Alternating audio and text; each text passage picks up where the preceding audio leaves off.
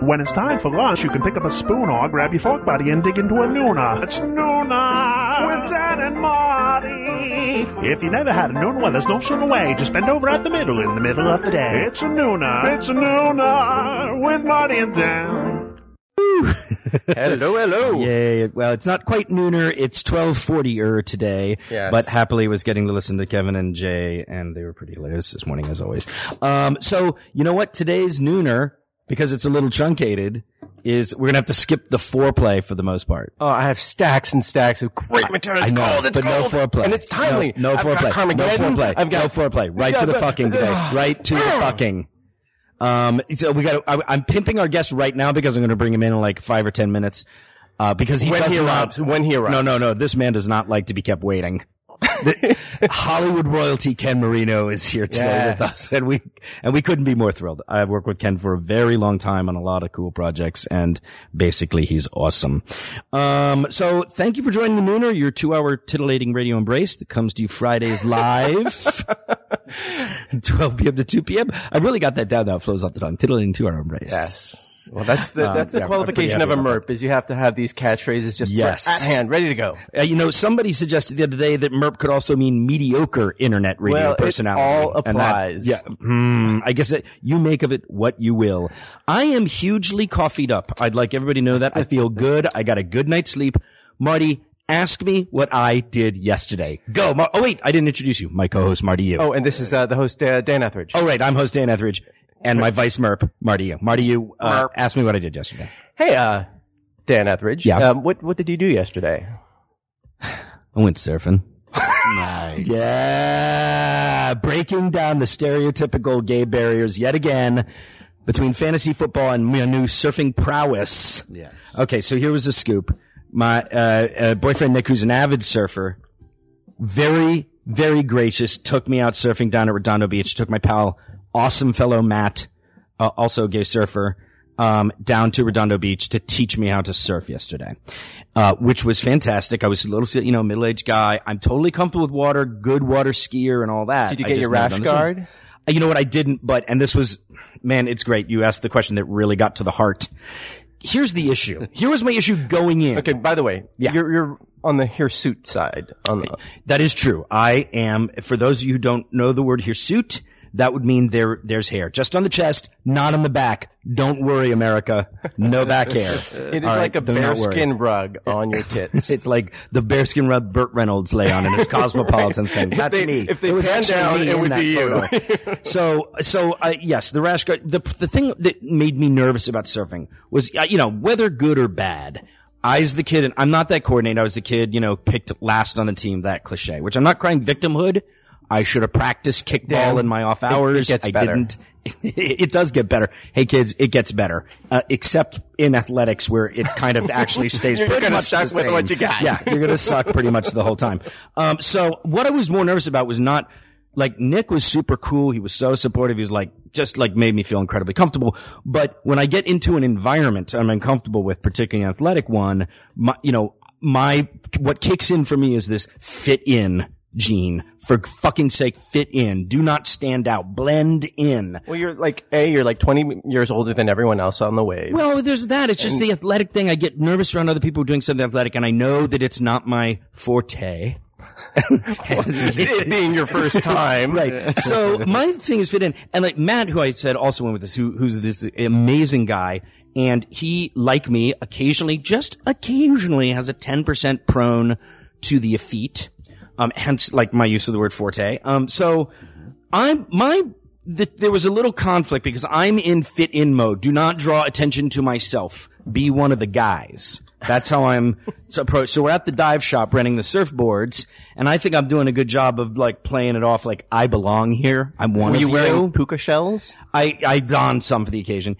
And the surfer dude who was filling out the rental form said rhetorically to himself, he said, he asked, what day is it? And he answered his own question, July 14th. And then Matt whirls around and shrieks loudly, it's Bastille Day!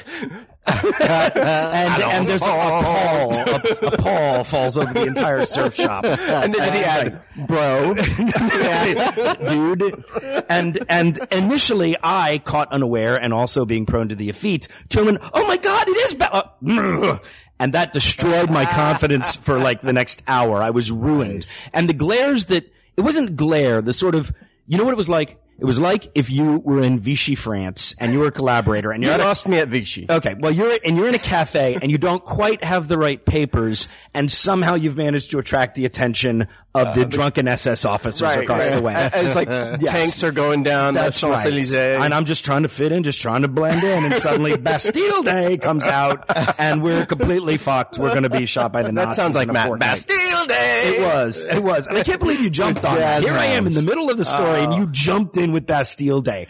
This is going to, you and I are having a talk after today's show. If you see the punchline, if you see it, great. Well, don't say it. But the thing That's the punchline I am building to. I wasn't trying to anticipate it. When you said July 14th, I immediately thought, Bastille Day! Oh, okay, so they had a feet part of Straight Guy Marty came out. Okay, I accept that. But by the way, if you think something's going to be funny... No. Hey, I understand the rules of comedy. Well, not at this moment. That's suspect, Marty. Okay, so anyway, we got out there, we got on the waves. It's not suspect, Marty. You're great. And I will say that I actually got up the first few times surfing thanks to the hard work of Nick.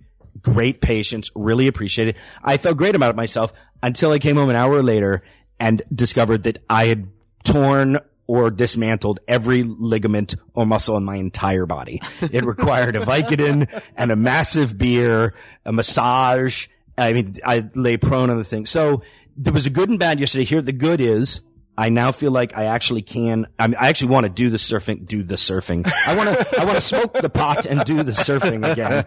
And but yeah, I felt really good. So a little confidence builder yesterday. And so thank you, Nick, and Matt, thank you for your camaraderie. You were a bon vivant. Okay, these are not surfer terms. You realize that. He's actually a really good surfer, too. He caught a killer wave at one point. Oh, that was good. That was good. Killer wave. Oh, yeah, we shredded. Yeah, there you go. We shredded. So that was my day yesterday, Marty. And you know what? I come in today feeling up, feeling good. My muscles are back to normal. It took a little bit of healing. I'm coffeeed up, and Ken Marino is in the house. I just want to try out that street. Oh, I think he's at the door. Oh my God, Ken! Good Lord, get your sweet ass in here. Ken Marino stepping up to the stadio. Stadio? That's my new word for this. I'm calling it the stadio. Yeah. By the way, let's take a moment while Ken's putting on his headphones and getting a feel for the chair and bringing oh man, that's looking good, Ken. Let's say happy birthday.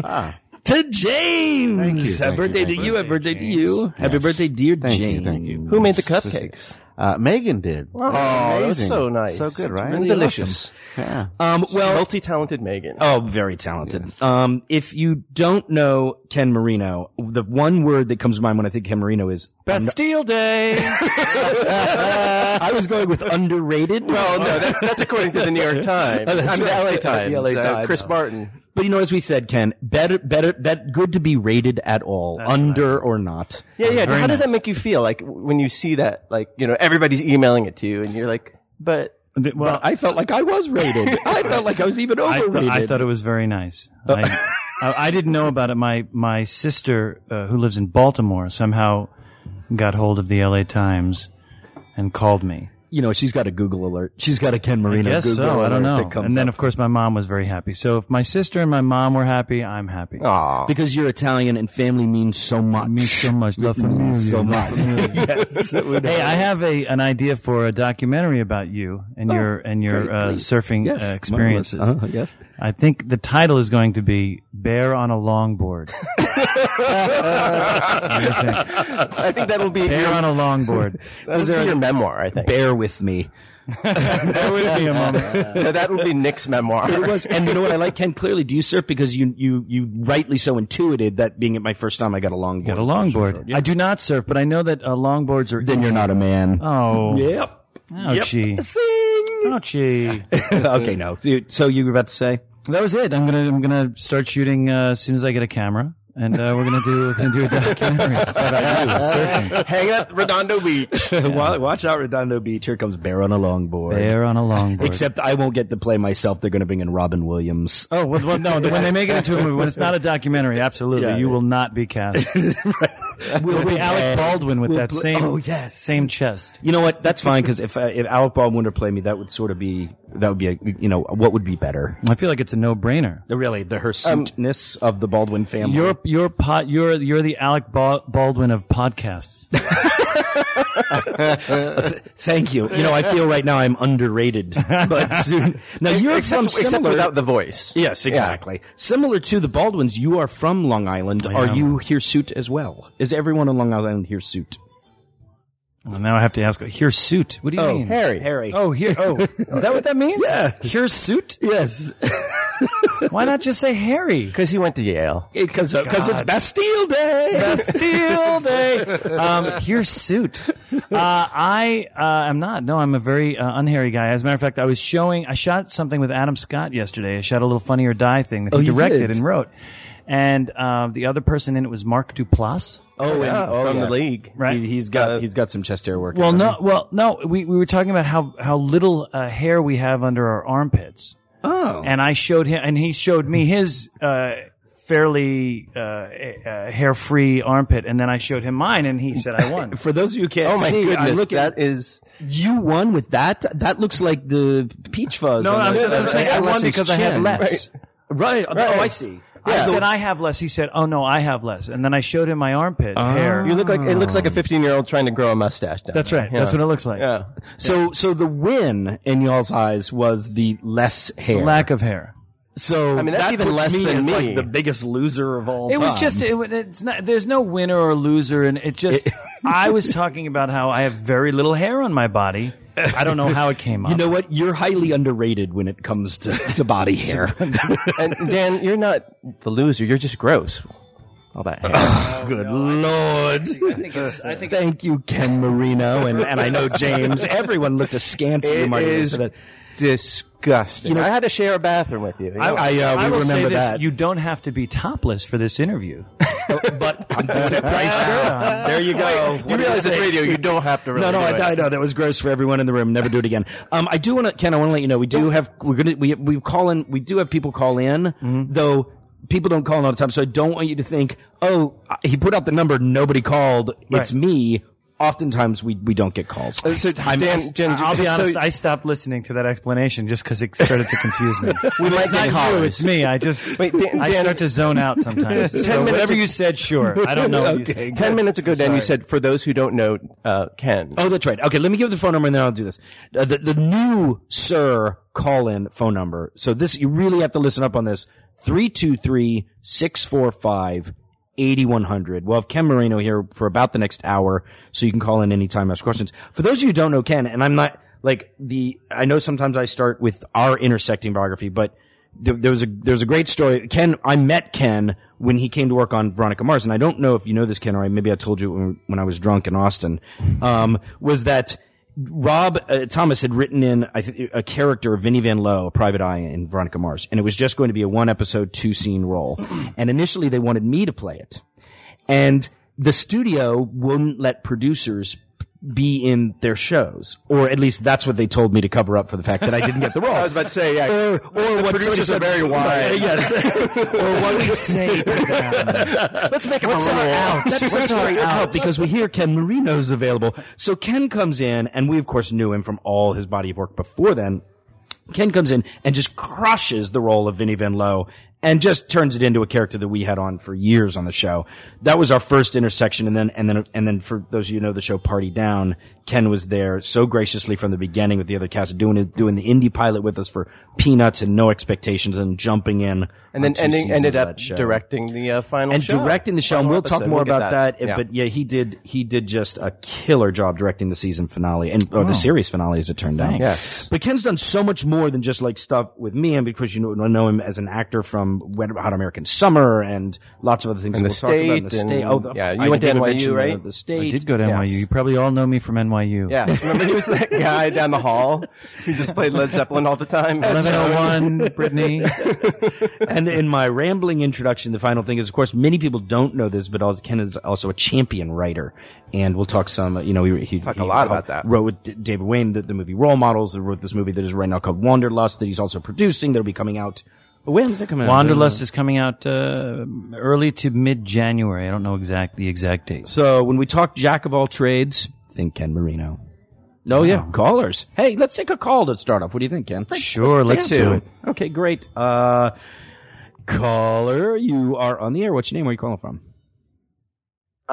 Denton. Whoop, got a bit of a bad connection there. What'd you say? Denton, Texas. Oh, great. Dan from Texas. How's it going? Oh, I'm sorry. I'm David from Texas. I thought you were asking where. No, that's right. David from Texas. Cool. What's up? Denton is the city. Nothing much. Just calling in for Nooners. Oh, yeah? You have a question for Ken Marino or just calling to say hello? Oh, no. I mean, I just want to talk to him, I guess, about the 10 and Children's Hospital. That'd be cool. Yeah, All great. right, we'll get to that. Let's talk. Let's do it. Bring it. Tell us about the 10 and Children's Hospital. You just I don't know. So the caller just wants me to talk about that. Yeah. Stuff. Oh, I see. We'll get to that. You know what? We'll touch base on that during there. All right, Dave? All right. We will talk soon. Nice. Have fun and say hello to Texas. Is that what you said? Hello to Texas.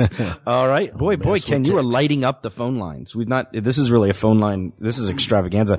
Caller, you're on the air. What's your name and where are you calling from? It's Tim from San Diego. Sweet. Oh, wait. Is this Tim we've talked to before from San Diego? Yeah, it is. Hey. How you doing, Tim? T from SD. T from SD. He wrote a graduate school paper on thank you for getting that. You did? That thing out to us. How did he do? Failed. Wow. I'm kidding. Hey, man, good to hear from you. You got a question for Ken Marino? I do have a question for Ken Marino. Sweet.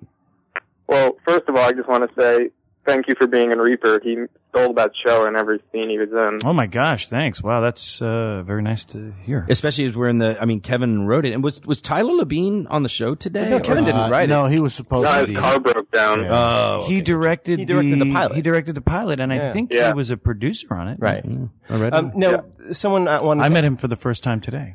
Tim, we're gonna talk a little bit about that, but thanks for calling in, man. So what happened to someone tweeted like they want to know what happened to season 3. I mean, it's just a network decision, right? Of Reaper? Yeah. They canceled it. But for me, the bummer of Veronica Mars and Reaper is I came on, did a part, people who, the powers that be liked it enough to keep me on. And then Veronica Mars, the next season, Vinny was gonna be the mayor of, we were, we had sort of, we'll come back around because somebody had asked about the season 3 finale of Veronica Mars and Rob Thomas is actually going to be on the show on August 12th. So we'll save a lot of that for them. But yeah, we were going back and forth. And I think the last thing we had landed on was that Vinny would become, I was running. We changed my whole look and running for sheriff. Right. And then I was going to be sheriff. There was a good chance I was going to become sheriff the next season, and then the show got canceled. Yep. That bummed me out. Yep. Then Reaper happened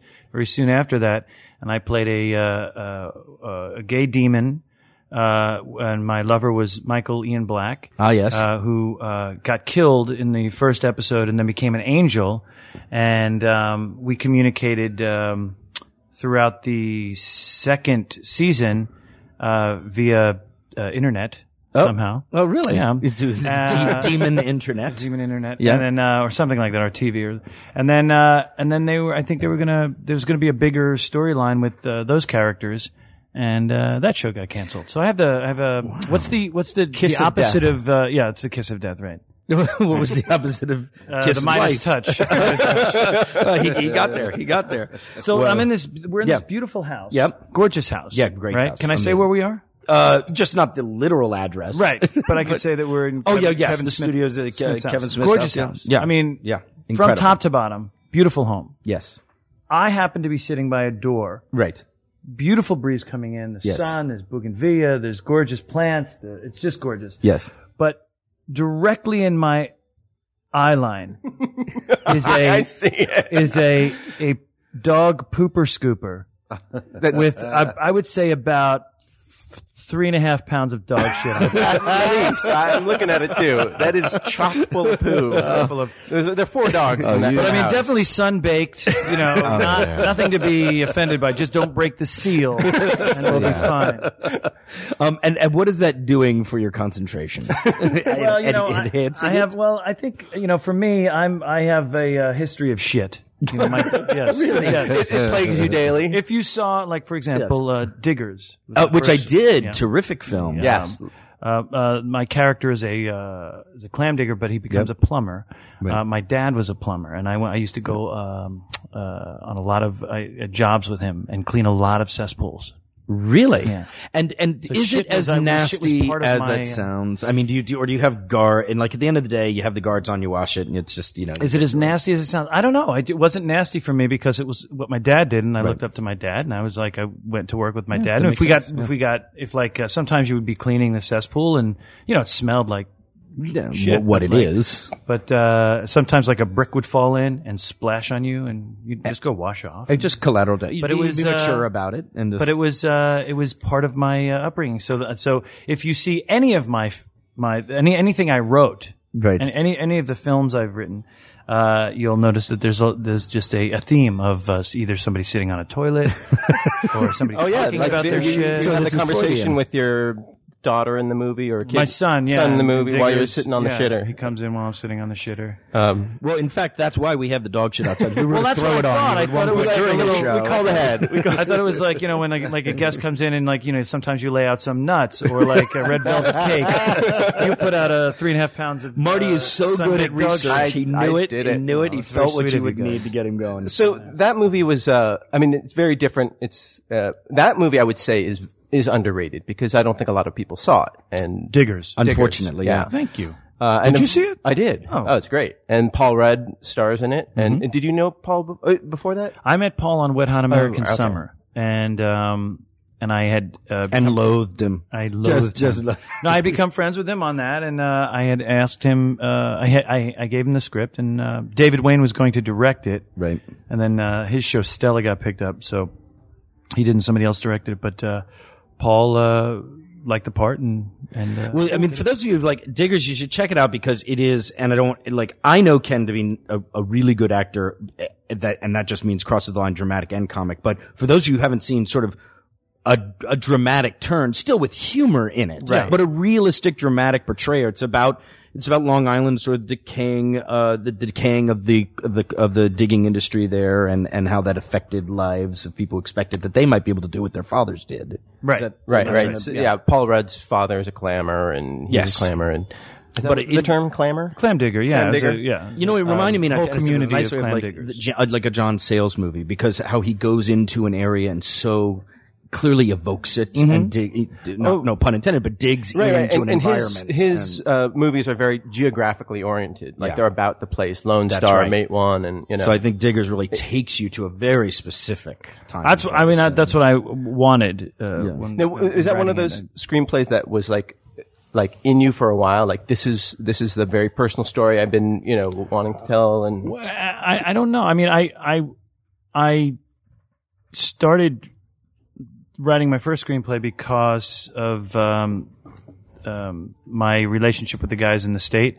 which is a friendly, competitive. There's this friendly, competitive nature. Sure. And so when the other guys started writing screenplays, I was like, "Well, I could write a screenplay. I'll write a screenplay." fuck you, your screenplay. Right? Here's my screenplay. Yeah. and their screenplay, like Tom and Ben and David and Showalter and Mike Black and everybody was writing bigger or sillier or more mainstream comedies. Right. And I was like, I'm going to do that. And then I sat down and I started writing more about my growing up on Long Island, and it became Diggers. And so I kind of went in this other direction, and I was like, well, this is never going to get made. And it almost didn't. And somebody gave a very little amount of money to get it made, and I was very grateful. Well, check it all out. Check it all out. Check it all out. Check it all out. Check it all out. I was just going to ask you another. Oh, I know what I was going to say. Ken, do you remember we were all down in Austin for the Party Down marathon at the Alamo Draft House. Yes, I remember that. And we were at, you remember that? Good. So you remember that weekend. First, let me take you back. You remember that weekend? Then we were at an impromptu dinner Friday night. At the end of it, and this is so, and this is why this might be bad radio. It may not be funny in the retelling, but it's such a favorite moment of mine that I'm telling it, and fuck it if no one else thinks it's funny. But at the end of the evening, there was that, it wasn't, the whole dinner was great. There was nothing awkward about it, but there was that awkward moment where it was like, should we go? And Ken just kind of leaned in, and it was sort of in the spirit of, kind of, I think you started to say something that might be, like, maybe we should all move on, but you kind of backed off on it and mutated. Do you remember the song lyric that you just kind of started singing at the end of the dinner? No. You just sounded, and you just kind of went, you started out with I believe, but I think you were saying I believe maybe we should go, but then you kind of changed it into sing song. You went, I believe you and I believe we all still have time to be jolly. Yes. You grabbed onto that. Yes. That was the kind of song for the weekend. Yes. I believe we all have time to be jolly. And by the time, because I was really smashed, and Ken was a little stinko, and so by the time we got to the street, we were doing it as like two 80-year-old Irish drunks with no idea what we're singing. With gusto, I mean, like, I believe we all have time to be jolly. Yeah. And singing it down the street to the annoyance of Megan Mullally, who's delightful, was, I believe she did it in a nice way. She said, I've really never seen you that drunk before. Quite frankly, it's probably a story that should have stayed in Austin, because I'm sure the viewers are like basically acting like Megan right now. Just like, you guys are really. You had a good time down there, huh? Look, I prefaced it with won't be funny, bad radio, whatever. But singing with you for literally 15 minutes, just nice. going down, staggering down the street. It was good for me too. I think that's your sponsor calling right now. Dan, it was good for me too. To be jolly. Do you want Which to get I that still do. phone call? Oh wait, do you want to cut off my I'm just about to sing To Be Jolly now. Yeah. And I know There's a that, call. that There's a Nick call went going. with me down there, and I know that Nick had, because I was singing it back in the hotel room afterwards. He had it up to here with the To Be Jolly. Never wants to hear it again. I saw that in Nick's eyes. I'm so glad you guys are still together. Yeah, it was really, it was touch and go with my singing. That's the thing. To like shove you out into the undertow. Oh my, Dan's been caught in a rip current. Oh, somebody help. Not true. He'd never do that to me. We're taking a caller now. That'd be a fantastic ending to Bear on a Longboard. Killed by. Oh dear, murdered. All right. Hey, caller, you are on the air. What's your name? Where are you calling from? This is Mike. I'm from Boston. How's it going? Good. How you, Mike? I'm doing pretty well. I'm a big fan of the podcast and huge Wet Hot American Summer fan. And Great. Well, just wanted to ask Ken, if like with all the previous collaborations and knowing everybody, did you guys like stick around on set and watch everybody else perform their scenes and stuff? In Wet Hot? Yeah. Well, we were all, it was a 4 or 5 week shoot. It was a pretty short shoot, and we all stayed at the camp where we shot it. So we were all staying in the nurses' quarters. And it rained. It was supposed to all take place essentially one day, and it was supposed to be the last day of camp, and it was supposed to be summer and beautiful and sunny, and it rained 27 of the 31 days we shot, or something like that. So there was a lot of bonding. It was actually, that's how we really kind of, bonded, and that's why we bonded, and that's why we got to know each other so well. And I made a lot of friends on that shoot. Did you make any enemies? I made a couple of enemies. I killed a man. Oh, just to see him die? Just to see him die. Right? That's how. That's again. We had Joe Latrulia on, and he had a much different story. But it was a very supportive gang, and so yes, and there was nowhere else to go, so we would always walk over to wherever they were shooting and watch somebody be funny. Well, Mike from Boston. Do you have a follow-up? All right, bring it. I do have one follow-up. What about, didn't Huffington Post or something say that there might be a sequel? They did, Huffington Post, and Huffington Post never lies. Never. Oh, yeah. There is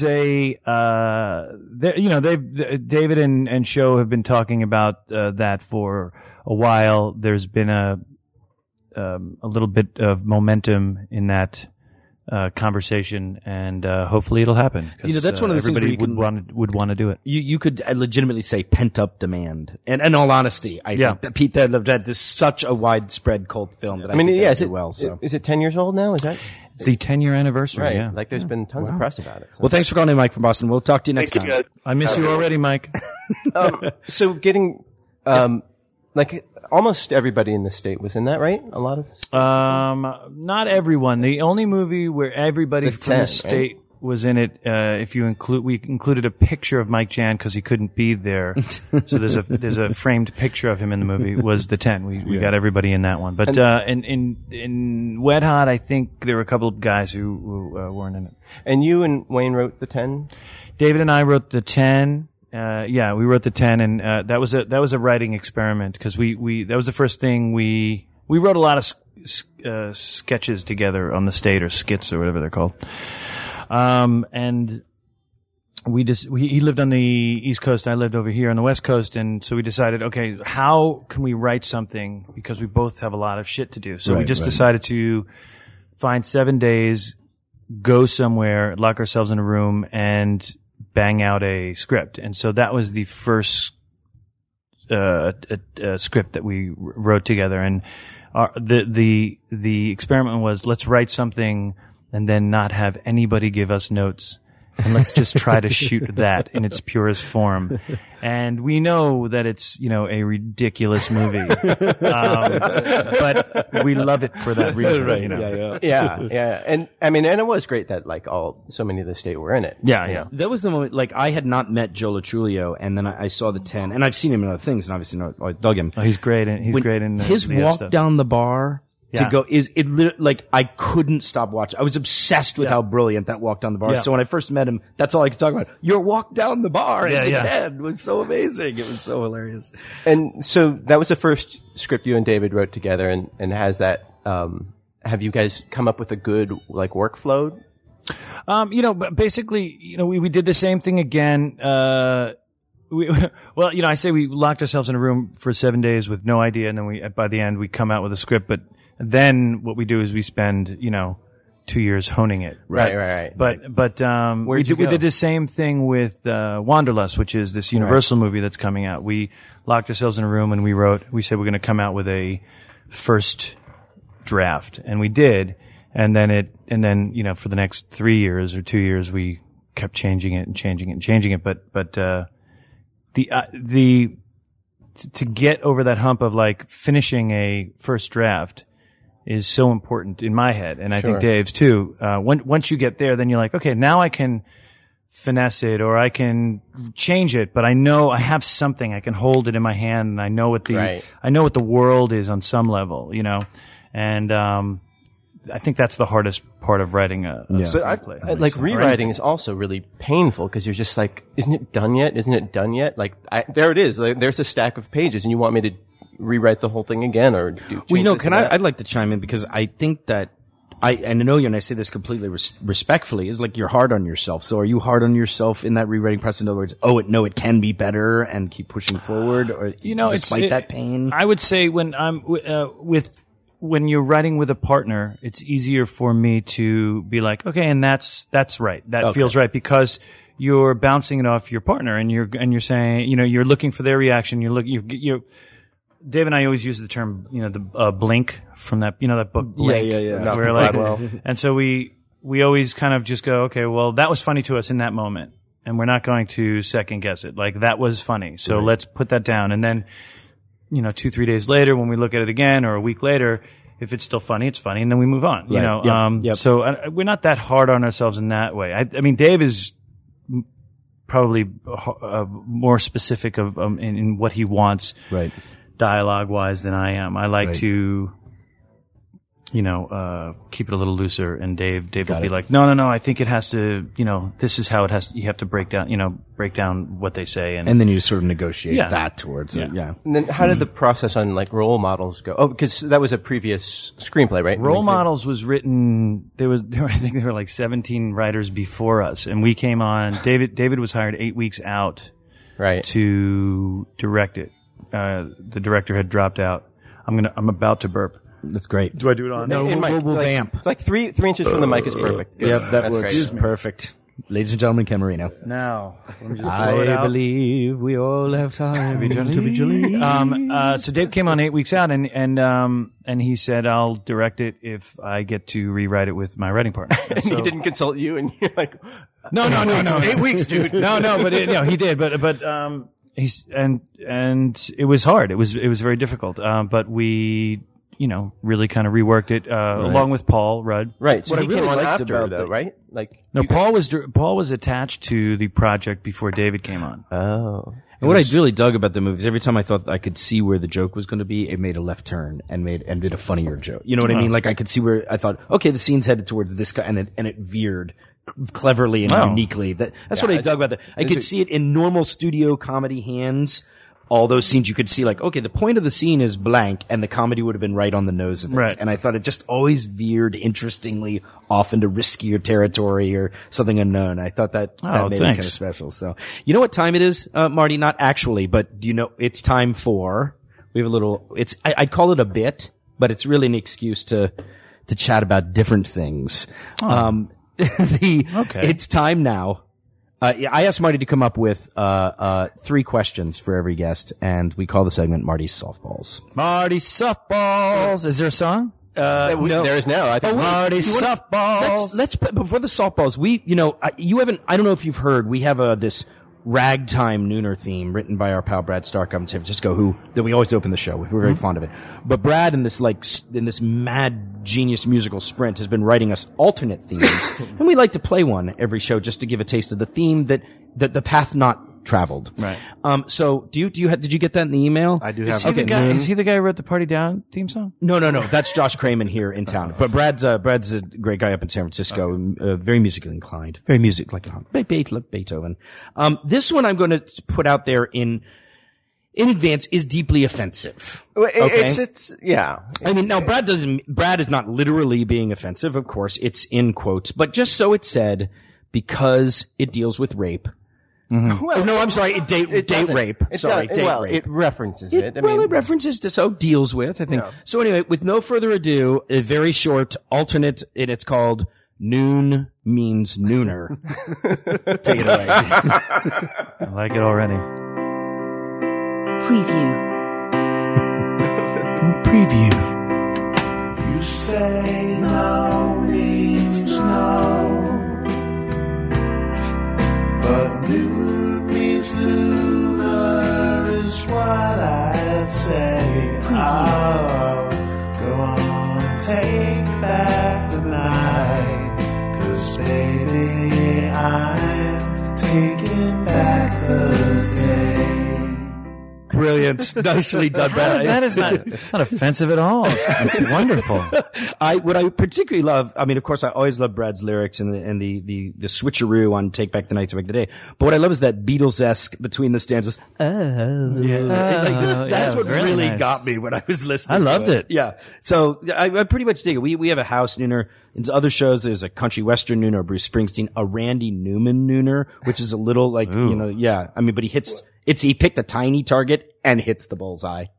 I can't wait to Bullseye. hear it. When can I hear that? Do I have to listen to the show every day? No, we'll play it for you after. afterwards. Oh, dear God. I'll send you a whole file.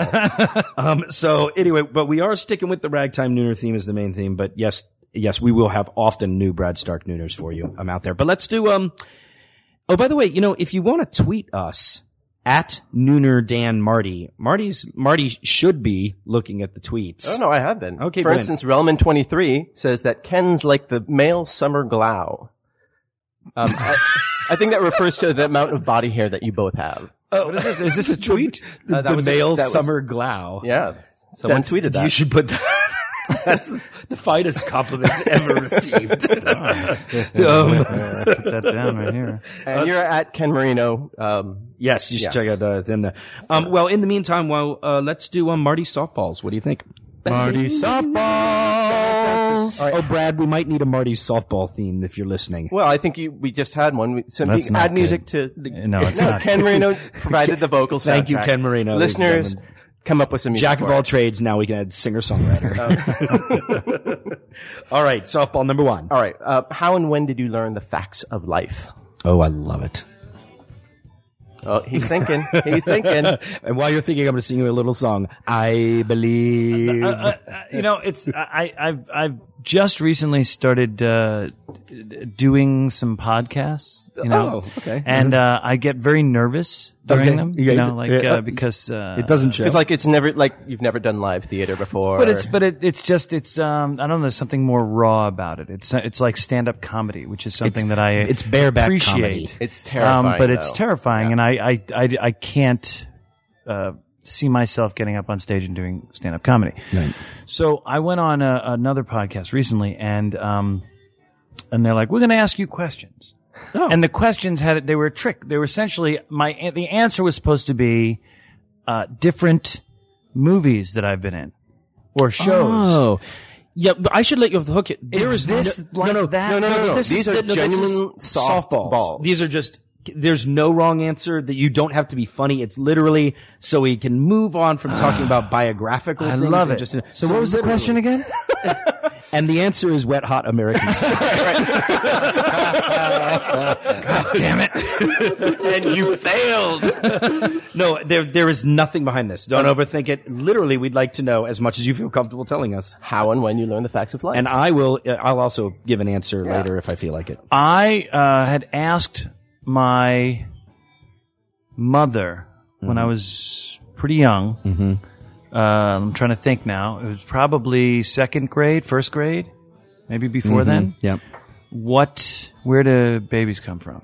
Right? Yeah, that's a pretty good question. And Yeah, to start off. That's the fact of life I was looking she for. told my dad to go tell me. And so my dad took me upstairs, told me, and then my mom tells the story. I came downstairs and I looked at her and I said, I should have waited till next year. So it was around then.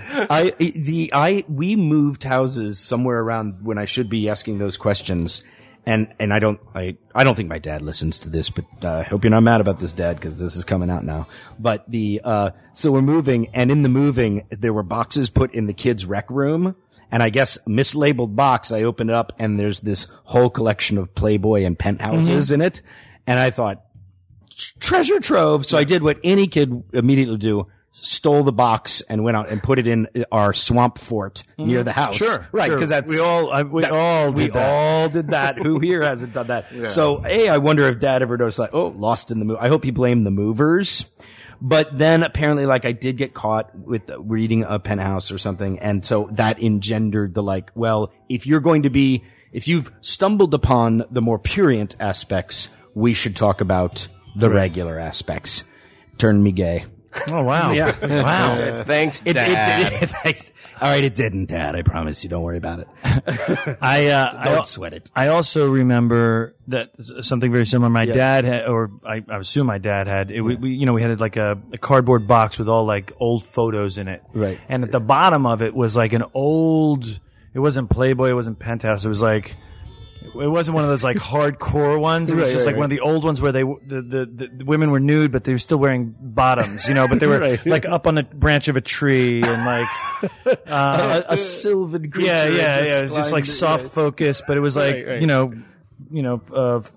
full on topless. And so I had ripped a page out of that. And we had built my dad built this house that we lived in, right? So nobody lived in it before us. Okay. And in my room, in my closet, I had a beanbag, and I had hid it under the beanbag, this picture.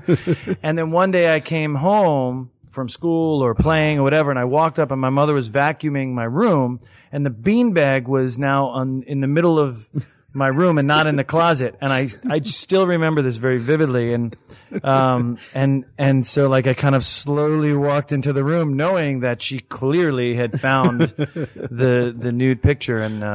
And she said, Ken, what is this? And I, without hesitation, was like, I didn't put it there. It must have been here.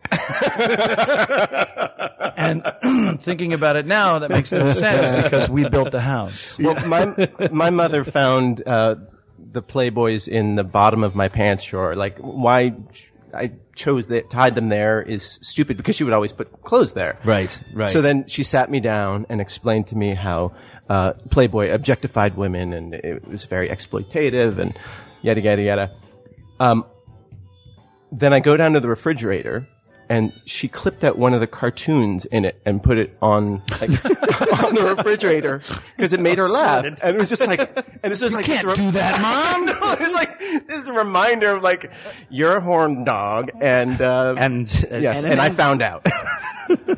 But you know, we all used to, as kids, like rip nudie pictures out and hide them in the woods and hide them in a forest. Let's remind folks out there, this is before even cable television. This is when there was NBC. I Fox, would stare CBS, at the scramble. I would stay up late and stare at the scramble of like Showtime so for their right. late night softcore porn, Just for basically. a hint of tit. Just so every once in a while, and you'd take the dial and you'd try to go halfway between, and it would hold for a second until they switched angles, and then it would get blurry again, and.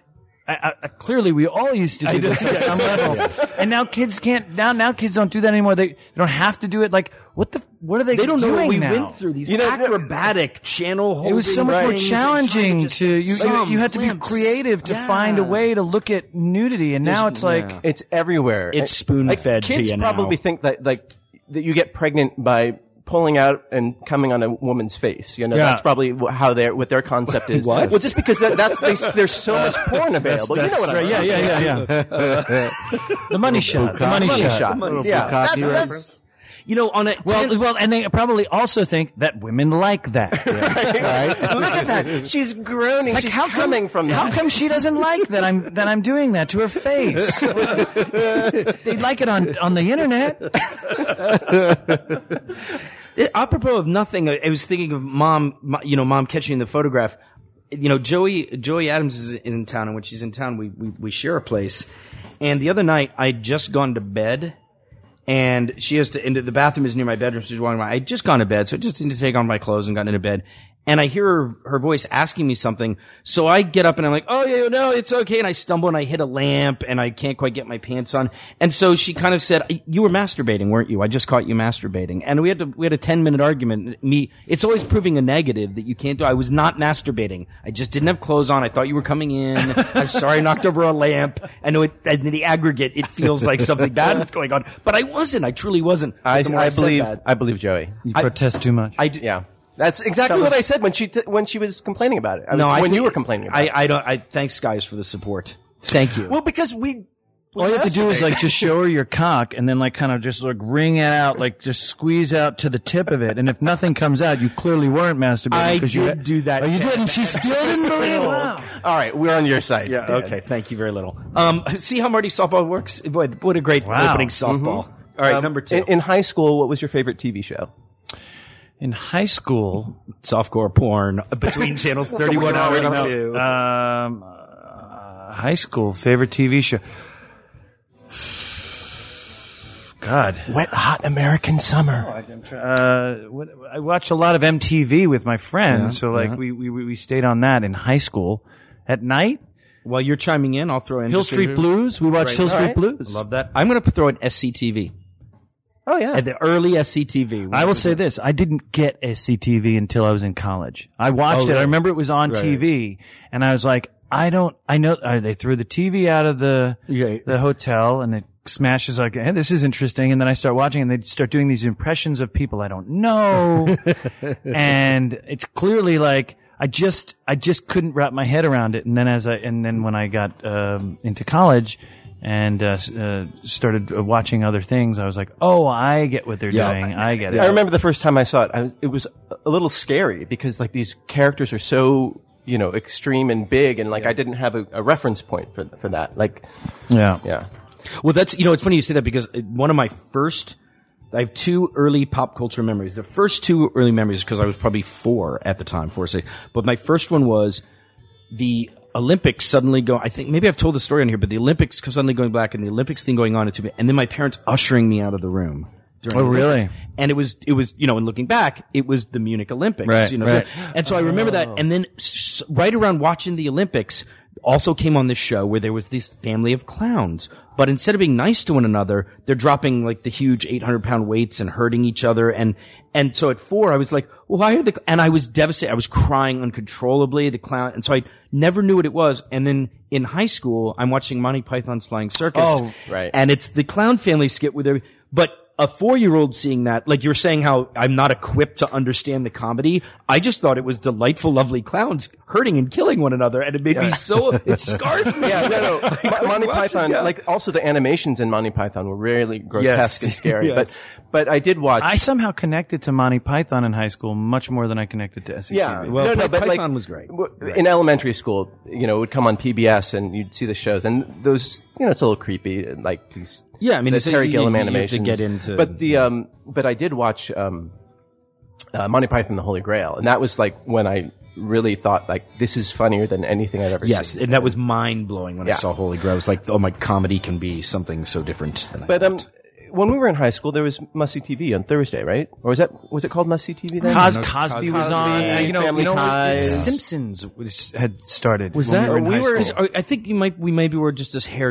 You're a hair younger than I am. Yeah, You probably You're a hirsute maybe younger than I am. couple of years, I think, 1 or 2 years. So because I Not think much. Simpsons really was kicking. That Just when started you in and I moved college. to LA. Yeah. No, it was in college. Oh, okay. Yeah. So that may be. But yeah. I think 89. What? No, 42. I'll be You're 42? Yeah, 42. Wait, I'm 42. The Simpsons were on my. Really? You're Yeah. 42? But You look you're 38. class of you 91 or look 90? Class of 91. Yeah, we were class of 90. Okay, so right around the same time. Yeah. All right, But, Simpsons. there was Cheers. What about Parker Lewis Can't Lose? I didn't watch it. I watched it. I love Parker Lewis. Corky Nemec. Yeah. So we going with Simpsons? Is that your final answer? No, my final answer is Hill Street Blues. Oh yeah, right on. very good. Great show. Yeah. Great show. We should do more shows like that. Cop shows. yeah, religious cop shows would be drama. great. It'd be great if there's some Yeah. cop shows out there. We get a good procedural on TV. We haven't seen Have you one been of on a those in a procedural? while. Yes, I did a NYPD Blue. Very good. I did an NYPD Did you have to Blue. show your ass? I did not show my ass. I did not show my ass. But I had to interrogate someone, which I thought was funny. A perp? Yeah. Was it because I'm sure you've done somewhere during your comedy life a faux interrogation scene? Yes. Was it well, in the interesting 10, to actually be having to- we wrote Oh, one that's where right. I'm getting interrogated by Liev. And it, it's funny. It's funny when you're doing it.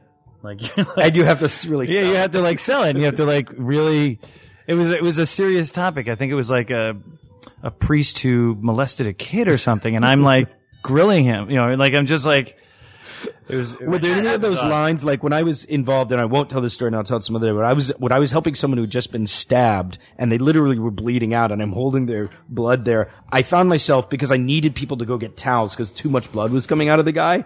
And at one point I did say, something like, he said, I'm feeling cold, which was like, oh my God, he's going to die. And I just went, stay with me, because it's all I knew how to say. You started slapping him. no, you're saying somebody really got stabbed and you were? Oh yeah, I mean this is kind of a This is in longer San story, but yeah, Diego. it was in San Diego. There was I won't tell now, but there was a stabbing, and I ended up just covered in this man's aortic blood because he was just. Oh my God. And he was on the arterial news. blood, Dan was sorry. on the news. Yeah, and I should tell the whole story sometime, but not here. We don't want to waste your time on it. Did but he live? He did. Thank And God. You know what? It is a kind of. Should I just tell the 2-minute version of it? I mean, If you want to waste my time, absolutely. No, go ahead. Okay. No, it was Super Bowl, and I was down at shooting Veronica Mars, and I was watching it by myself. I was too tired to go anywhere, and I lived right in a little apartment complex where over the concrete wall was the CVS parking lot, and I hear this blood curdling screaming, that kind of screaming that that's not fucking around screaming. Right. So I look over the window, and there's this old man and old woman, a couple. The old woman screaming, he stabbed my husband. And his husband, nobody else can see this because the other people in the parking lot who are starting to glean, there's a problem. And the old man's got this, I can see there's just red arterial blood coming out of his back. And then I look, and 20 yards to the right is this Manson-looking dude standing there with a knife, just standing creepily gazing at everybody. And now I do feel good about myself for doing this. I don't know why I did it because the guy had a knife, but I feel good about myself this moment. I was thinking that guy is going to bleed out. I mean, there's just too much blood. So I went over the wall and just went over and started to put my hand on his back and keeping a sharp eye on the guy with the knife 20 yards away. But I could see it in his eyes. He was crazy and he wasn't doing anything. He was just standing there smiling. So I might be safe to just do this. Right. So we get the woman calmed down. I'm holding that. Then I take off my shirt because there's too much blood. And then I rip off part of my pajamas. So now I'm kind of in my boxers in a parking lot. This man's blood all over me. We sit down. The paramedics come over, But they can't come in till the site is secured, and there's still a guy with a knife there. So the guy's bleeding out, and he's like saying, like, I'm feeling cold, and blah, blah, blah. Finally, the police come, they arrest him, and they get the guy out, and he lives, and his wife, who got a little nick, lives, so that was great. The crazy thing is the guy was insane and wanted to go back to prison, so he just walked through a parking lot and randomly stabbed 2 people and was waiting So he to can be go back arrested. to prison. Here's the upshot, and this is unbelievable. The man and woman, and this total coincidence, turned out to be psychiatrists or psychologists whose specialty was dealing with the mentally ill population in prisons and how we were releasing them too soon. So their life's work is dealing with people like him who randomly picked them and stabbed them in the parking lot. And it became a huge news thing because of brutal stabbing and because of the great irony of it. Can I just jump in here? Yeah, sure. To change the subject. And you are a hero, by the way. Jesus, that's not why I told it. It was No, it was. But yes, the whole point is I was saying, like, get me a towel, stat, and stay with me. One of the things that I was saying to the guy. But that's You're not going anywhere. But you hope that when the situation comes up like that, Don't that you would die on act me, like you that. bitch. right. Total out of the abyss. Yeah. But we did get a couple tweets from Rob Thomas. He said he tried to call. So sorry, he did. Rob. Sorry. I did see we a just blink. caught up. And you know what? and You can call back anytime, Rob. and but we'll he have some fun. said you weren't in line to play the Vinny.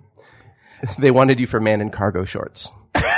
Wait, is that hirsute man in cargo shorts? It was implied. That's Harry man in cargo shorts. Then somebody lied to me, Rob, because in all honesty, somebody had told me that, and at one moment I went into the set by myself because one of the scenes was in the Veronica's antechamber, the Mars investigations, and I practiced the scene. Oh, okay, I'm going to take this call. Yeah, maybe it's just caller. I'm glad you didn't play the part. Yeah, I know you did. Hey, caller, you're on the air. Is this you, Rob? Hello, this is Sven from Germany. Oh, hi, Sven. Sven from Germany. Hey, dude, how are you you? doing? Hey, man. Yeah, nice to hear Are from you the one with the girlfriend who sent? Yeah, sure. I'd like to thank you because it took her a long time yesterday when she wrote the email, and it's nice from you that you took her very serious, and she spent a lot of time writing that email. Oh no, we are going to get to it. We're going to get to it, but I do want to say this up front, so your feelings on her, especially because you're calling from Germany, is that Rob Thomas is going to be on August 12th, and we'll probably actually try to get to the real bottom of some of the questions then. So I don't want Martina to be slighted for the time she put in to write us a kind email about various questions. But I did talk to Diana Ruggiero. Oh, you did? about Okay. these. Sven, I don't want to waste your money. Or did you have another question? Do you have another question? No, I have a question for Canada because please. First of all, I'd just like to say happy birthday to James today. Thank you, sir. And I have a question for Ken because did he have a role model for the character of his character? Because he reminded me of a young version of Andrew Dice Clay, something a handsome version of him, or Vinny Van Lowe. Vinny Van Lowe. Yeah, I didn't. Or did he just get into the act like this? I don't know. No, I didn't. I had read the part and I was like, oh, I think I'd play it like this. I didn't think of a person I would play it like. I just that's usually how I. Ken's own unique parts. comic creation. But yeah, I could see some Andrew Dice Clay now that you say it. No, it just reminded me of him, and then it was so nice. We watched the whole 3 seasons a couple of weeks ago, and it was a blast. I thank you guys for this show. It was really nice. Well, thank you very much, and thanks for the kind and- hand. and- We'll tackle it once. Yeah, I'll just go through them very quickly Hang on, right now. before you drop him, though. Oh, yeah. Sven, can you do me one huge favor for my birthday? Yeah, please. Could you just say, we have ways of making you talk? That is so. just repeat it, or what do you want me to say? We have ways of making you talk. Just repeat We have that. ways of making you talk. All right. Thank you, Sven. I apologize on Sven. behalf Love of you, the. Okay, see you guys on Twitter, and Thank you. I love you, Sven. take care. Take care. Thanks. Love the call. Bye-bye, see ya. So Sven's girlfriend Martina wrote a very, very long and well thought email that was It's fucked up, James. Let's just comment on that. It's just fucked up. Wow, man. Nooner prides itself on going right up to the line and not over. You did, I'm sure all of Germany said, yeah, we got it. We got it, dickhead. Dickhead, we got Happy it. birthday. And now to Marty you. no. I want to get that. The culturally sensitive nooner. Okay. So anyhow, she wrote this email and it was very complimentary of Smodcast and of Veronica Mars. So she had some questions. Maybe you guys can answer them. I asked Diane them. She was sort of helpful. So why the fuck did Logan destroy the videotapes that were the only evidence of his father being Lily's murderer? And Yeah. Okay. Well, see, many people don't know what we're talking about. So yeah, let's just go. Okay, so I'll just go through them very quickly. Diane said her first reaction was, "Well, how the fuck should I know? That was like years ago." But then she, but she did say, "Well, he didn't want people to see Lily in that way." I think that was the response. Yeah, that sounds and to go back a little further, why did Leo steal those tapes in the first place? And Diane said, "Didn't Veronica tell him to steal them?" What's the thing with Duncan's hair on the Oscar statue and who buried it? I don't know what that means. We don't know what that means. Diane didn't know. Martina, that sometimes just things happen on the show and you didn't intend it to happen, but it seems like it has significance. What happened to Meg Manning's sister? According to Diane, she's doing porn now. Oh, great. Okay. So, well, Martina, we'll follow up a little bit more on those with Rob Thomas when he comes in a few weeks from now. But thank you so much for writing in such an in-depth and kind email. When Rob comes on, we'll revisit these. Yeah, and exactly. Get the real answers. So was there a third question? Was there a that's what I was third? going to say. I hijacked the softballs. The softballs? Because we got two softballs, but Marty does have a third ball for you. Softballs work best in threes. Yes, that's what we say here on Nooner. So when you got your first big paycheck, what was the stupidest thing you bought? I'll be honest. I don't know. I don't buy stupid things. I just save it. I've never bought stupid things. Not one treat, not one. No, I guess the stupidest thing I bought was I bought a used car when I came out here, and it was a. See, this is good. Like a maroon. Black cherry, used black cherry, 1987 Chrysler LeBaron. Whoa! He's up there. He's up there. God, Ken, that makes me so. I love the LeBaron. It's why I didn't suggest this. I think Rob did, but Veronica drove a LeBaron. The LeBaron is but she had the convertible. I had that was a convertible. I was like, I'm in LA. I got to get a convertible. And I was like, I can't, what am I going to do? I'm going to buy a new car? No, let me buy a used car. And I didn't know what cars were cool and what cars aren't. I still don't know. Cause you're still I know a little bit now. Did it find it helped or hurt with the ladies? It was fine. It was fine until the seats started to wear down because they were already kind of worn down. Right. I got those covers, when you pass a gas station and have the covers, and I got leopard skin ones. Oh wait, and then you rigged the passenger seat to accidentally fall all the way back. Everything was in quotes. Like when your friends came from Long Island, did you just cruise down Sunset Boulevard? Lady! Exactly. Shake it, don't break it. Yeah, Living the dream. I would say that's the closest thing I came to buying something stupid. I don't know. Because of my dad and the way we grew up, I don't think of. I'm not the type of person who runs out and goes, "Hey, let me buy something ridiculous with this money." The dumbest thing I ever did with one of my first bigger paychecks was bought $5,000 of Planet Hollywood stock. Nice. I thought I was on a nickel rocket to financial. How'd that work out for you? Poorly.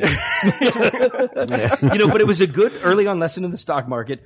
I enjoyed there and with some fun openings, but the food was sometimes hit or miss. Now I don't know it now, so I shouldn't have invested in something where the food was hit or miss. Yeah, on my way here today, I drove by your old place up on Sycamore, and I was just like, you had such great parties at that giant mansion, and that was fun. On top of the hill. You got a giant mansion? No. Well, it wasn't giant, but it was a giant. It was a lovely little house. But it was a very sexy place where I lived with Matt that we spoke of earlier, and it was during the go-go years in the 90s where the money was flowing and we were all in our 20s and so it was just parties and everything like that.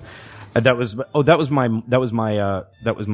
Can I tell a hallucinogenic? Can I talk about that on the air? Dan takes hallucinogenics. No, I do not. But the one time, and this I do mean, the one time that can you say this and not get arrested? I could say I took acid, right? And of course. Yeah, absolutely. Okay. So the one time I dropped acid just to try, because I'm going to try everything, guy. So it's at the party, and this house that we're at has this balcony looking over the city, and it's really gorgeous. It was a great house. It was great. Yeah. So the party's over, I'm out on the balcony, and I'm in that sort of slightly coming down but still hallucinogenic euphoria, and really, really just in love with everything. And there's a bird sitting on a tree right next to it. And just in that burst of like, I love the world, I said, hello, bird, or good morning, bird. Well, but here's the thing. Bastille Day! I know, it was that sort of fit of ecstasy. And the bird turns around, looks at me, and goes, hello! And it was the most real thing in the world. So literally my psyche cleaved into, and I hid under my bed for an entire day. And because I couldn't believe that it just happened. The next day, there were posters put up on the telephone pole that said, lost Mina bird. So the fact is, this wasn't a hallucination. Shit. I'm the only asshole ever who's taken acid and then speaks to an animal that can speak That back actually to can him speak unwittingly. That's That's awesome. the thing.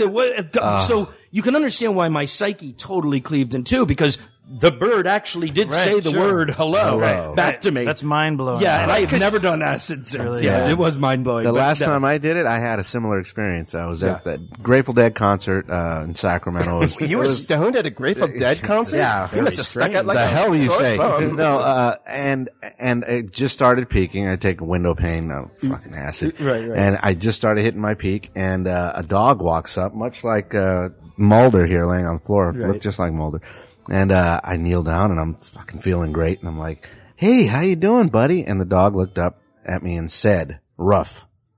Did not bark. He said the word rough. And I went, holy shit. He just walked away. So after that, I was like, yeah, maybe I need to lay off the fucking acid. The fucking dog said rough. You also shouldn't tee up the dog for comedy by asking such an onomatopoetic answer. Yes. Rough. So anyway, Mina birds, I hate them. Oh. So yeah. I love So that. those are my 3 softballs. Yeah, Ken, you survived the softball. Yeah. How was it? It was okay. It didn't hurt. It felt good. Yeah. I was thinking about your question though.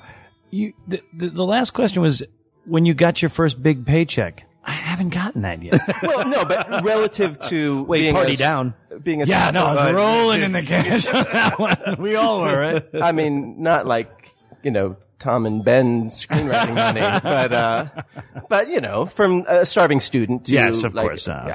I'm kind of bummed that Rob didn't call back in, because I want to know if someone lied to me, because someone did, and I thought it was him, and I know he wouldn't lie to me, but somebody told me that I was. Well, he did maybe tweet it was N-bomb. for Martina that he didn't know the answer to any of those questions that we asked. So You know what he's doing, and I applaud you for doing this, Rob, is he's clearing the deck for not having to struggle with these are complicated questions from years ago. Rob, you have a couple weeks to make something up. you Right, know? and in fact, I think it would honor Martina perhaps if you wrote an essay.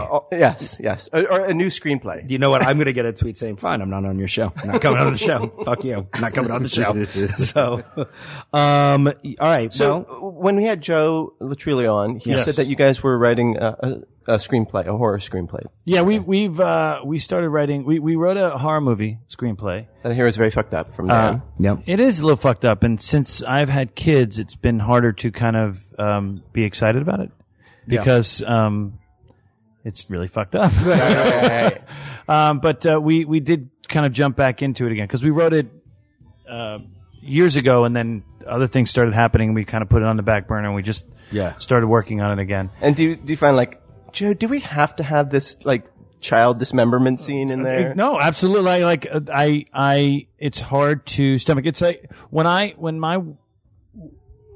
we had our first child, Eric and I had our first child, we finally said, okay, one day when the babysitter's there, we're going to go out on a date because we hadn't gone out on a date. We're going to call them, we'll call them day dates or morning dates. So we'll go out and have brunch or breakfast, and then we'll go see like the first movie that whatever the first movie is at the theater, and then we'll be back in time for the babysitter to go. And we went and saw Batman Returns, the second Batman with Heath Ledger. Basically it's just anarchy and like at the end he's holding a gun to like somebody's son's head. And the music is very intense and nerve-wracking. It's a very loud movie. Yeah. And all I wanted to do for that movie, and I know if I was in my 20s, and I wasn't married and I didn't have kids, I would have been like, this fucking movie's awesome. Right. But all I was doing that whole movie is like, I want to get home to my son and hold my son. This is terrible. I can't watch this. What the fuck is going on? I can't. I know that must be difficult. I was thinking the other day that like if Spielberg had made Jaws later in his career, Like one of the most horrifying scenes in it obviously is the kid on the beach. I mean, it's like that is the worst nightmare period. Oh my God. With the shark. And so with the parent, whatever. And he went there in the movie, which made the movie so genuinely terrifying. I bet as a filmmaker, he was 27 at the time, right. And parent to be later on, he would have not had the stomach to do that scene. It would have been tough, I bet. Because and I don't blame him for it at all, but like in subsequent films like Jurassic Park and the kids do not get hurt in subsequent movies. Right. But and in this one just disappears. She's like, where is he? Yeah. I mean, do we see blood or? Oh my God. It's incredibly violent in Jaws. You're talking about in Jaws? When the mother's looking on the beach for but when the kid is, if you've seen the film version, I mean, that's what's even more amazing about it is not only does he go there, I mean, when the shark bites him, there is literally gushers of aortic blood coming burbling up out of the water. I'm surprised he hasn't like digitally enhanced it so that like it just stays flat. Well, I mean, it's like it is I mean, the movie, which is my favorite movie, the movie is brilliant, I think, in part because it goes to the most primal awfulness that can happen. But that also is, I could see that being incredibly hard on a filmmaker who had kids and not, not being able to go there. If Dan was in that world, he would have swam out and held the kid and been like, stay with me. And then got him onto my logboard and bear surfed him home. Nice. So we wrote this script and we're doing another kind of pass of it.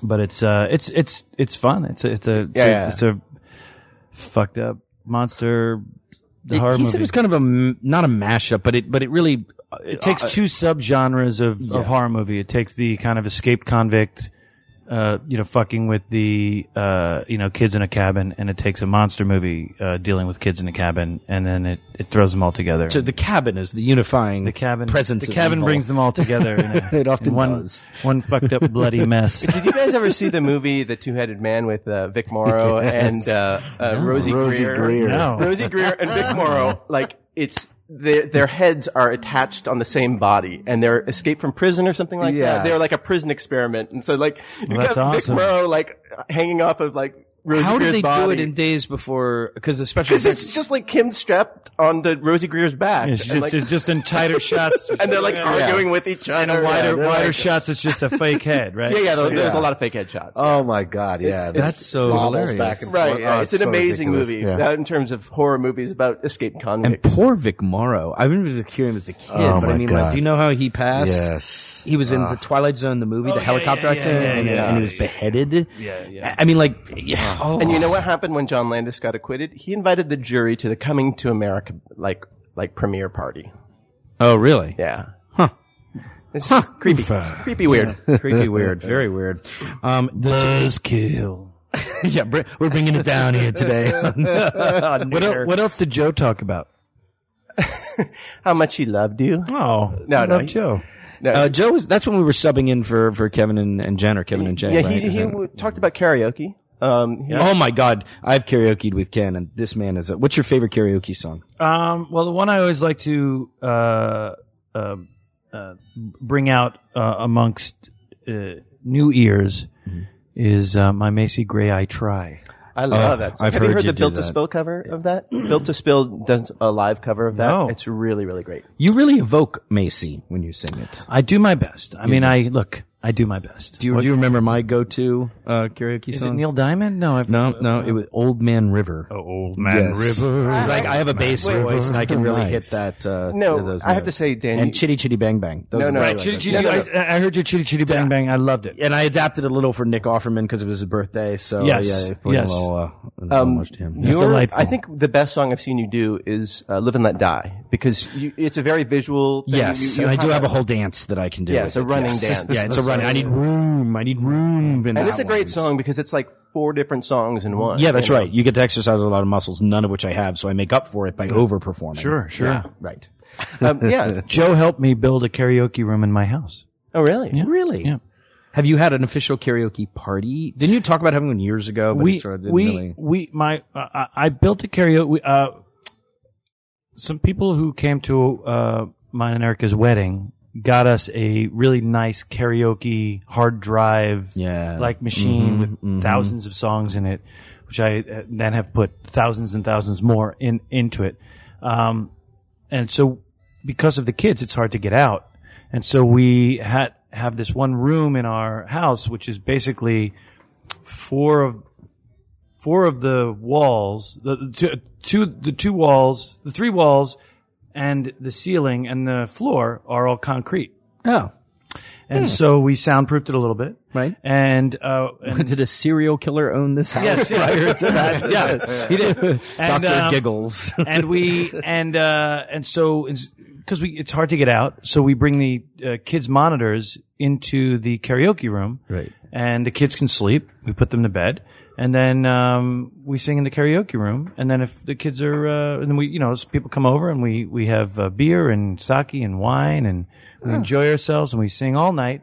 And the kids can't hear it, but we're right there. We're a room away from the kids. Here's a question, and I don't want to push this, but why haven't I been invited to? When I live like two minutes from your house. I love karaoke, by the way. 2 minutes. Yeah. You were officially invited. Okay. When's the next one? I don't know when we'll do it. It's been harder. It's been harder with two kids, but I would love if you came over and sang.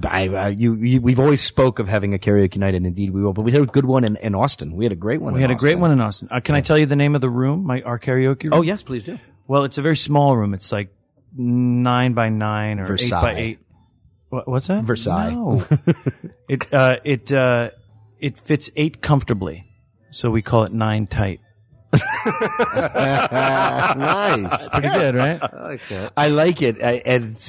It's evocative and erotic, and I don't know why. Right. What I love, it sounds dirty, but it sounds dirty. Yeah. What I love about it is Joe Latruglio will call me up and be like, "We're gonna go do 9 tight tonight. We're doing 9 tight." Like, wait, hey, have I been saying it wrong? Is it Latruglio? The hard G? Well, because I say Joe Latruglio. In college, we called him Joe Latruglio, and he never corrected it. And then once he started acting a little bit more, he started calling himself Joe Latrulio, and he said it's Latrulio. And so I just remember him as Joe Latruglio, but I think it's Latrulio. Because he's never corrected me, but it could be that embarrassing thing where I've said it so long. I think it's Latrulio. Because like Puglia is spelled similar with the G. I think what's Puglia? That's a region in Italy near the heel. Okay. Yeah. All right. But I still call him Joe Latruglio. Well, good. At least I know It's very I'm Long making Island an of you. ass of myself. I still call Michael Ian Black Michael Schwartz. Really? Yeah. That's good. Can we call him that, or just his friends? Sure. Good. Yeah. Okay. So we do that. Oh, I get it. Black. Yeah, there you go. So what's next for Hollywood's Ken Marino? Let's talk about directing, because you did direct a children's hospital, right? I directed one the first season that it was on Adult Swim, which I guess is the second season of it, because there was a web season. And you wrote one with your wife. I wrote one with my wife, Erica. Lovely. Oyama, and then I directed one that season, and this season I'll probably be directing a couple more. I didn't get to direct any of the season that's on now because we were dealing with Wanderlust so much, which is the movie that Dave and I wrote, which is coming out in January. Is it January? Because I didn't know there was a release date. Yes. January. Jennifer Aniston and Paul Rudd and Alan Alda and who are they? Justin Theroux. They're all actors. You can IMDb them. Okay. Malin Ackerman, Carrie Kenny, Joe Latrulio. This Alan Alda guy has a lot of credits. Wow, we should have him on. Can you set that up for us, Ken? Thanks, Ken. Well, good. Do you know what? I mean, I know you got to finish up Wanderlust, but do you know what you're doing after that, or floating along in a wave? We are shooting another season of Children's Hospital in November, I think. Great. And before that, might be doing this other web series that Erica wrote. Hopefully, that'll be happening. Great. And can I hopefully selling some scripts. Oh, good. I just want to throw out one final softball. We're going to wrap up in just the next few minutes. What's your philosophy of comedy? We ask this of everyone. Thank you for coming. Yeah. Night. No, you don't have to answer. I was kidding. But no, did you direct Party Down before Children's Hospital, or?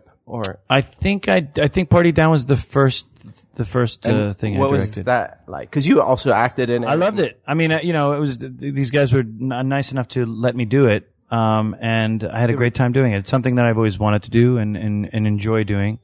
And he had an extra burden because we tried to work it out, because obviously the Ken's character was prominent in every episode. So the challenge was, how do we allow Ken to prep right? The show, but you got to be in the show.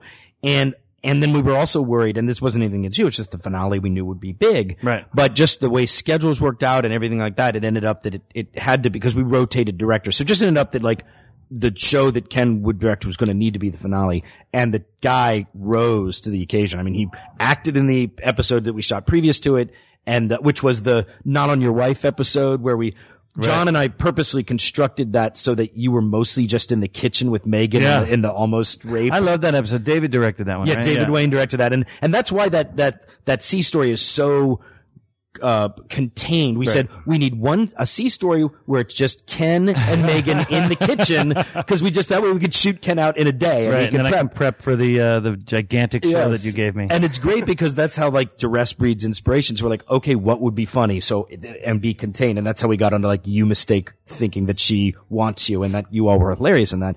And then you had this monster episode and shot it on time and creatively. But that is amazing that like when you have those constraints, because that thing with you and Megan is hilarious, but that constraint makes great comedy. That's right. It happens. I'm sure it's happened to you so many times, some sort of pressure, budget, production, whatever, and you have to think within a box. Right. And something great comes out. Well, isn't that how Brazil got made? I mean, like, Brazil was the Terry Gilliam movie, Brazil, and it was a low budget movie, and he had a lot of effects, and so he had to think outside the box or within the box or whatever, and create these visual effects that were not expensive to do, and he wound up making like this incredibly beautiful. I didn't know that was it's a gorgeous movie. Oh yeah, but I think it was not. It was a. He didn't have limitless funds to do that movie. Right. I think that was his one of his first big movies out, and so it was. But to me, that's his, Yeah, well, that's kind of his masterpiece. Can I ask a little fanboy question? What was it like working with Alex Rocco, who plays who plays Jane Lynch's husband, and he's in The Godfather. And he's Mo. And he was unbelievable. He was great. He was just he was good. He's so funny too. A joy, and he was a guy who that was my first. That was my favorite directing moment on that shoot, because it was his first scene where he comes in with Jane Lynch and he's talking to everybody. He's meeting everybody on the Party Down crew, and he came in and he was kind of doing it like a gangster, right? That's one of his go-tos. He's like, I'm going to go in and I'm going to do it like a gangster. And prior to that, when we were setting up, he was telling Adam and I these stories about Frank Sinatra. Right. He was talking about Frank Sinatra, and he was on a panel with Frank Sinatra, and he just loves listening to Frank Sinatra music. And we were just talking for a while. Anyway, so then we go and we're shooting, and he started doing it kind of like a gangster. And then you guys were by the monitor, Dan and John. Yeah, John Enbaum. John Enbaum. Yeah. And you guys were like, can you tell him to just kind of pull back on it? He shouldn't be too friendly or I forget exactly what you want, but you wanted him to go the opposite direction. So then I went out and I talked to him about going in the opposite direction, and he didn't shut off, but he was doing he was doing a lot less. Yes. And it wasn't as compelling. Right. It wasn't a dynamic. It was just, he kind of went the other way. He tried to take the note, but it wasn't as compelling. And he did that a couple times. And I was trying to kind of tweak it and work with him, and didn't know where to go with it. And then at one point it just kind of snapped in, and I went over to him and I said, he goes, cause you guys gave me another note, and he goes, no more notes. He started to get like overwhelmed. Yeah. And I said, okay. I'm gonna give you one more thing to think about. Do with it what you will. I said, be Frank Sinatra. And he looked at me and like his eyes lit up, and he was like, I like that, Kenny. I like that, Kenny. Good note. I like that, Kenny. And then the next time he came in and did the scene, it's the take we use. And that's a perfect story of how you can save a situation. Because when an actor's in a spiral like that, they've gotten too many notes from the people behind the monitors for whatever right or wrong reason. And to pluck that out, and you're right, and he came in and there was a noticeable difference. Suddenly it was sort of like that easygoing booby kind of thing, but there was still some steel there. Right. Which was perfect. Which is what you guys were asking for. And I didn't know how to figure out how to kind of get him there. And then that was the moment. And for me, that was like, I was like, hey, I did something a director is supposed to it do. also illustrates so it's like in writing where like, one goal is to show, not tell, and in this, in directing, and we find this when we get notes on scripts and things, so often people give, and I'm guilty of it, being behind the monitor, giving a note to a director sometimes. You give an end point note. Here's what I want the end performance to be, blank. Or and we were probably giving you end point notes. It needs to be more blank. Right. And what you did, which is the great thing, is the real way to give the note, is you stripped it back and you gave him a starting point so that he found the end point himself. Right. He can go where he needs to go. He can interpret it the way he wants to. It's interesting when you give, when directors or, when directors give actors notes that, they hear it they hear the music in their head a certain way. That's right. Producers hear it a certain way, but it's an art form, right? So everybody paints differently. And so, you have to let that artist do it how they would do it, but try to guide them. That's right. Within the confines of, I think you guys did that with me a lot on Party Down because, I took Ron. I made some bigger choices with Ron at times, right. And I remember having these conversations with you where you're like, don't stop doing that stuff. Let us, kind of like find the stuff that we like tonally for the show, but don't stop doing that. You know, which you could have easily have said bring it down, but you didn't. You're just do your thing. But know that, there are certain things that are too much. And that was helpful for me because it's good. It's really good. For those out there embarking on that Sinatra note's really like a good one. By stripping back to a beginning point, it's a crucial key. Right. As opposed to just. Yeah, because then it's like, how can I get him to what the producers are looking for without telling him that? This leads to a good question from Chris Druff, on the Twitter. Which Ken Marino did you enjoy? Which part did you like playing more in Ron? When he had the flat top? This is a hair question. Or when he was the depressed hothead? We bring it back to Hirsute. Right. I liked them both. I love that Embaum and Dan and Rob all kind of made that second season, brought Ron to a very different place to start at the second season. So I enjoyed both of them, but I have to say probably my favorite Ron with long hair moments were when he was at the bottom of the bottom. So the funeral episode, I think, was kind of my favorite place that Ron landed with his longer hair, and then Ron with his buzz cut. I love him in every place. A great scene of you and Adam on the curb in the middle of the orgy when you are walking in. That scene is one of my favorites. I think about that scene fondly, and that's when I get most melancholy about the show because I was looking forward to more stuff like that with Adam and I.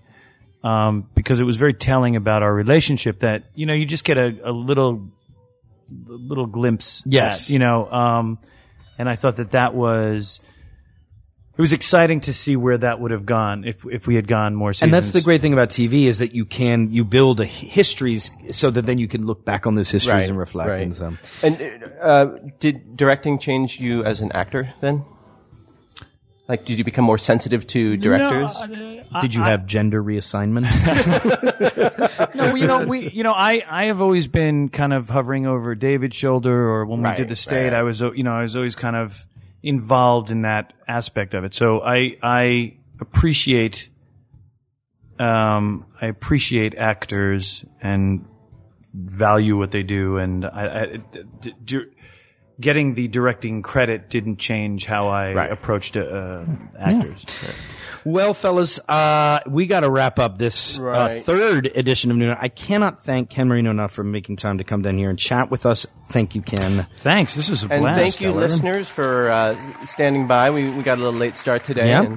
We go live on the website and drop on iTunes every Tuesday following our Fridays. So let all your friends know. Subscribe there for free at Nooner on the smodcast.com empire. Feel free to give us a rating or send us feedback on the Twitter. And James and Cameron, thank you much for a great show. At Nooner, Dan Marty. And tentatively, it's not confirmed, but tentatively last week, Ron Livingston may be dropping in to say hello. Sorry. Didn't mean to step on you there. No, all right, ready. You know what? That's good. Just getting it ready. No, let's just go ahead and sign up now. We'll see you next Friday, 12 p.m. Thanks a lot, Marty. Hope you got your fill. When it's time for lunch, you can pick up a spoon or grab your fork buddy and dig into a Noona. It's Noona with Dan and Marty. If you never had a Noona, well, there's no sooner way. Just bend over at the middle in the middle of the day. It's a Noona. It's a Noona with Marty and Dan. This has been a production of Smodcast Internet Radio.